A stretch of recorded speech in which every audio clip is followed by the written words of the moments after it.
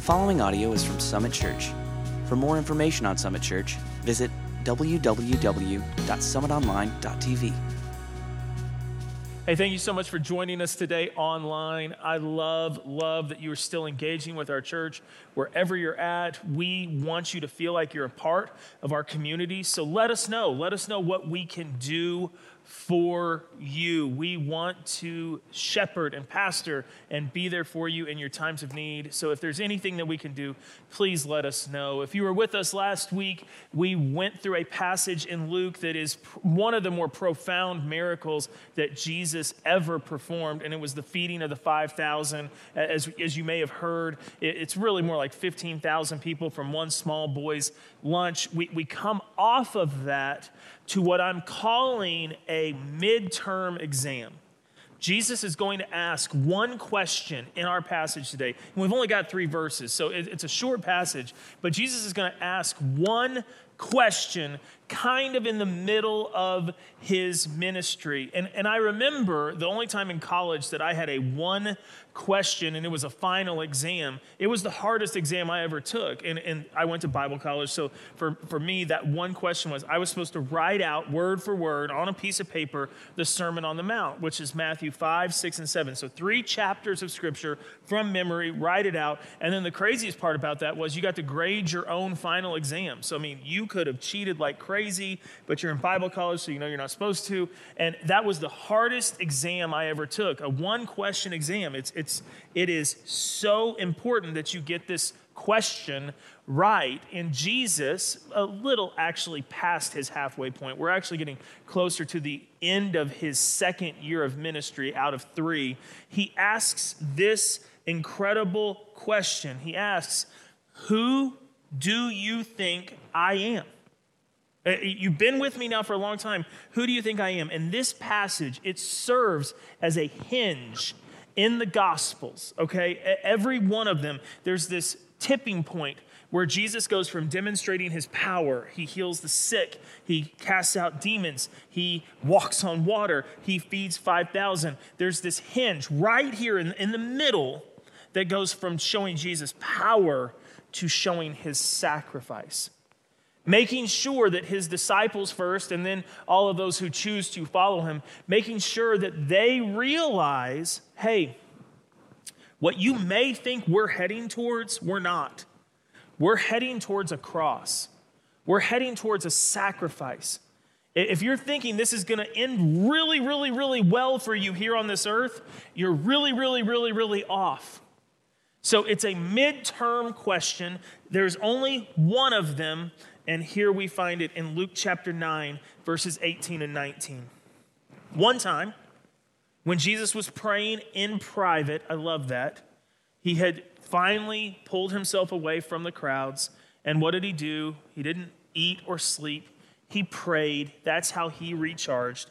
When he was praying in private and his disciples were with him, we're not sure if they were praying with him or they just happened to be waiting for him to get done praying, but his disciples were with him. He asked them this question: "Who do the crowds say I am?" So that was the first question. Okay, that's not the midterm though. He's just wanting to know, hey, what's the buzz? What's the buzz? Who are people saying that I am? They replied, verse 19. "Some say you're John the Baptist. Others say you're probably Elijah, come back. And still others, maybe one of the prophets from long ago has come back to life." That's the general population's view and thought on who you are. And if you're hearing that and going, wait, I've heard that before. Yeah, just 2 weeks ago, in the sermon, I gave you the Luke nugget talking about Herod when he asked his advisors, who is this Jesus? And I'll read it again if you weren't with us 2 weeks ago, but it's Luke 9, 7 through 8. So just a few verses back, here's what it says. "Now Herod the Tetrarch heard about all that was going on, and he was perplexed because some were saying that John the Baptist had been raised from the dead, others that Elijah had appeared, and still others that one of the prophets of long ago had come back to life." So we see that the disciples are accurately relaying public opinion. If that had gotten to Herod's advisors, that was what the community was saying. And so they got that question right.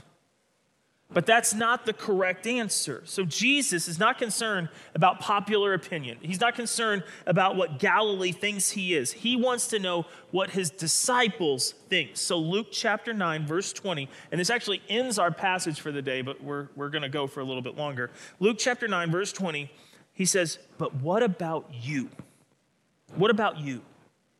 Who do you say I am?" Who do you say I am? One question, calling it a midterm because they're almost 2 years into his ministry. At this point, he's wondering, what does his disciples think? What do they think? What do they think about him?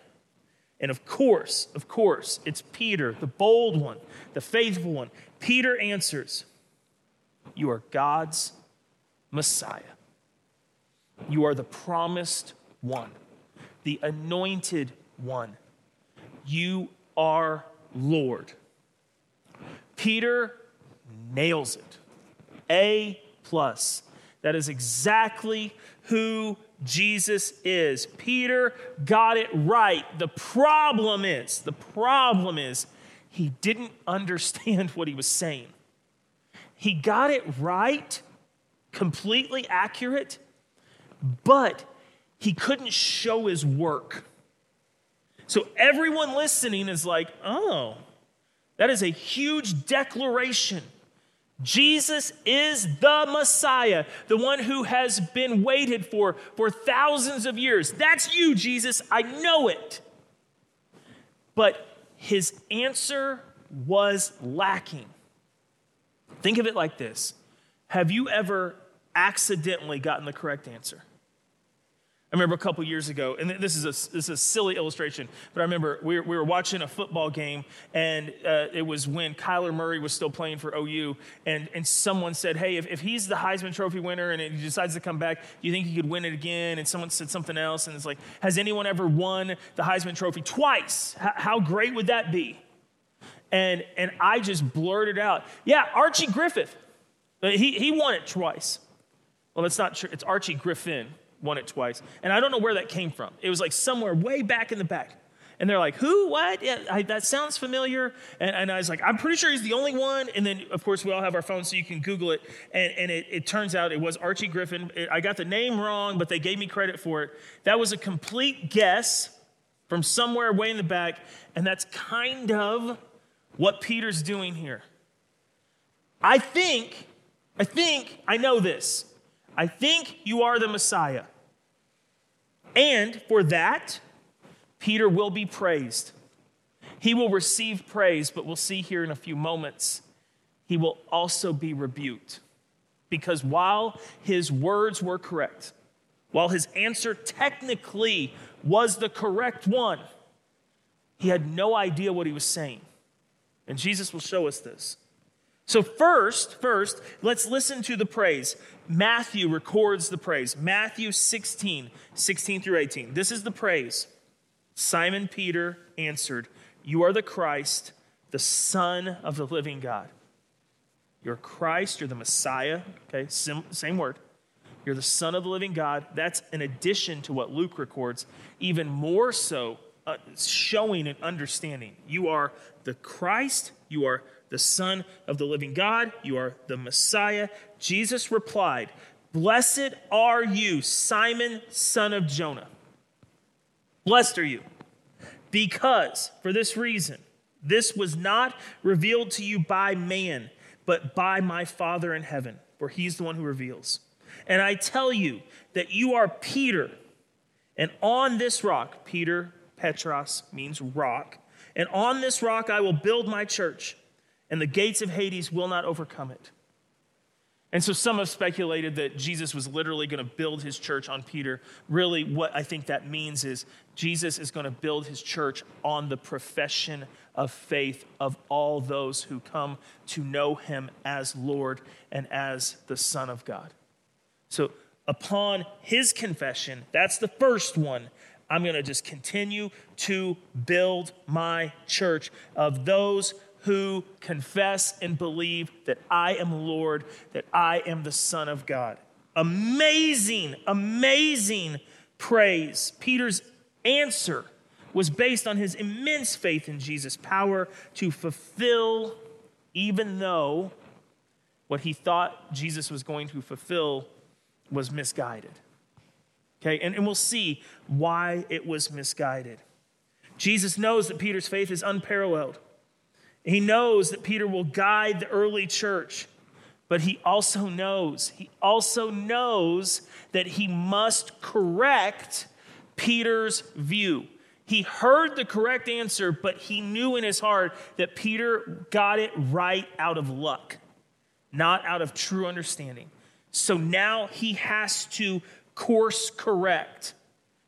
And the reason he has to is because I want us to look at Peter's thinking. Here's what Peter was saying when he confessed that Jesus was the Messiah. Now, I am going to read a passage of Scripture from the Psalms of Solomon, okay? That is not in your Bible. That's not one of the 66 books. I'm going to read a passage that's apocryphal. It's written afterwards. It was probably written about 100 BC, so about 100 years before Jesus was born. It was written by Pharisees or Essenes.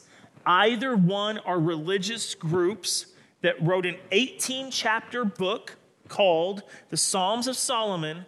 And in the 17th chapter, we read a passage that really defines what every Jewish person was expecting the Messiah to be. Now, before you go, well, why are we even reading this? I want you to know that if you read Psalm 72, you're going to see a lot of this same language, okay? But this is the understanding. When Peter says, you're the Messiah, here's what he's thinking, and this is why Jesus has to course correct. Psalms of Solomon, not in your Bible, 17, 21 through 25, once again, not in your Bible, but gives us a picture of what he's thinking. Lord, raise up for them their king. Okay? They want a king on this earth. The son of David, Jesus was, to rule over your servant Israel, the children of God. In the time known to you, O God, undergird this king, him, with the strength to destroy the unrighteous rulers, the occupiers. At this point in time, when Peter made that statement, Rome, occupying the entire region. Destroy the unrighteous rulers, to purge Jerusalem from the Gentiles, the pagans. You've got to get them out of there. Jerusalem is your rightful throne. That's where you're going to set up and rule from in wisdom and righteousness. Drive out the sinners from the inheritance. Shatter all their substance with an iron rod. A conquering king. Come in and destroy them. Show your power. Show your might. And destroy the unlawful nations with the word of your mouth. It's the power that you possess. The disciples had an incorrect view of the Messiah. And it warrants the first of many, this is the first one, of many teachings that Jesus will give. He'll give 4 in total about his death. Hey, I'm not going to be king. I'm not going to set up a throne here. I have a different purpose. And here's what he says, Mark chapter 8, verse 31. He then began to teach them, his disciples. Peter's on this high, like, oh, I nailed the midterm. This is great. He began to teach them the Son of Man must suffer many things. He's going to be rejected by the elders, okay, the religious leaders, the chief priests, even above the elders, the teachers of the law, those who explain the Torah or the Old Testament to the people. He's going to be rejected by all of them. They're going to say, you are a fraud. You're not the Messiah. He's going to be rejected by them. And then he said that he must be killed so that after 3 days, he can rise again. Once again, this is the first of 4 times that Jesus will say that. Jesus has to begin to reorder the disciples' thoughts on his role as the Messiah. Because 1, they expect an earthly kingdom with a human army. That's what they're expecting. But what Jesus knows they're going to get is a spiritual kingdom with a heavenly army. Completely different than what they're thinking. Number two, they expect liberation from Rome through a conquering king that comes in and just by his word destroys all the evil nations and all the oppressors. I mean, it's a beautiful thought, and we can see why they would be so excited. If this is you, Jesus, let's go. We're going to be generals in this army, and everyone's going to love us. I am in it. Jesus, I'm with you. But instead of liberation of Rome through a conquering king, they will get liberation from sin through a risen Lord. Now, 2,000 years after the cross, we can look back at that and go, that's a much better deal. I'll take that. I'll take liberation from sin over liberation from Rome any day. But for them, they had a very specific view. They had a very specific understanding of what the Messiah would be and what he would do. So Peter's hearing this teaching probably for the very first time, or at least it's sinking in for the very first time, but he's on a high right now. He's the one who stood up and made that confession of faith. He's the one who got it right. And so he understands that what Jesus is saying cannot be true. No, Jesus, no. And the same power and faith that propelled him to an answer that was correct and praised will then send him straight to the doghouse. Mark chapter 8, verse 32. Jesus spoke plainly about this, and Peter took him aside and began to rebuke him. So Peter has the audacity to grab Jesus in the middle of his teaching on how he is going to be a suffering servant. Peter grabs him and pulls him aside and goes, "No, Lord, no, that's not how it's going to be." Matthew 16:22 says, never, Lord, will that happen. This shall not happen to you." Literally, that term there, never, Lord, means God forbid. Okay, let that sink in. Picture all this, right? Peter makes this confession. Jesus says, you are going to be the one I build my church on. That confession is the first one. There's going to be so many more. And then Jesus goes, but I need to course correct a little bit. Here's how it's really going to look. And Peter stops him in the middle and pulls him aside. And I want you to hear this. I want you to be there. I want you to feel this. He literally looks at Jesus and he says, God forbid that to happen. God forbid you to lay your life down. And then Jesus loses it. He just says, God forbid, and he goes, no, God has called me to this. God has called me to this, and nothing will stand in my way from seeing this come to fruition. So Jesus unloads. Mark 8:33. But when Jesus turned and looked at his disciples, so he's been pulled aside by Peter, and then he turns back around to the other 11, and he says this. He rebuked Peter. He said, you get behind me. He has turned his back on Peter. He says, you get behind me, Satan. The term Satan means adversary. You are an adversary to my mission. You get behind me now, Satan. You do not have in mind the things of God, but instead the things of men. And that is absolutely true. What Peter expected is what man expected, is what most Jews expected. He wasn't doing this out of evil. He was doing it out of love. He's like, Jesus, you can't die. You've got to sit on a throne. You've got to be king. You are king. I just declared you're king. He would have never in a million years thought Jesus would look at him and say, you are standing in my way. Now, I want you to notice that Jesus does not tell Peter to go away. He doesn't cast him out. See, we can make the biggest mistakes in the world and God doesn't throw us away. It's not what he does. It's not how he loves. Peter just messed up royally, and Jesus simply told him, nothing will stand in the way of me completing my mission. My mission is so clear. It's to lay my life down as a ransom for many. And Peter, my favorite disciple, the bold one, the one whose confession I want to build my church on. Hey, buddy, even you, not going to let you stand in the way just because you don't like what I'm saying. This is what's going to happen. Here's the reality. We see this several times in the New Testament. The cross, Jesus' ultimate destination. The cross is a stumbling block to the Jews, okay? Specifically Peter here. You're going to die? You're going to rise again? It's like they almost don't hear that. They just hear, you're going to die. You're not going to reign on a throne here. They hear that, and it's just like, no, that's not what we expect. That's not what we want.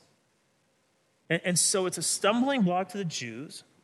It's foolishness to the Gentile, okay? And here's all that means. To a Gentile, they want to follow power, and power doesn't fail. Power doesn't allow themselves to be arrested and crucified.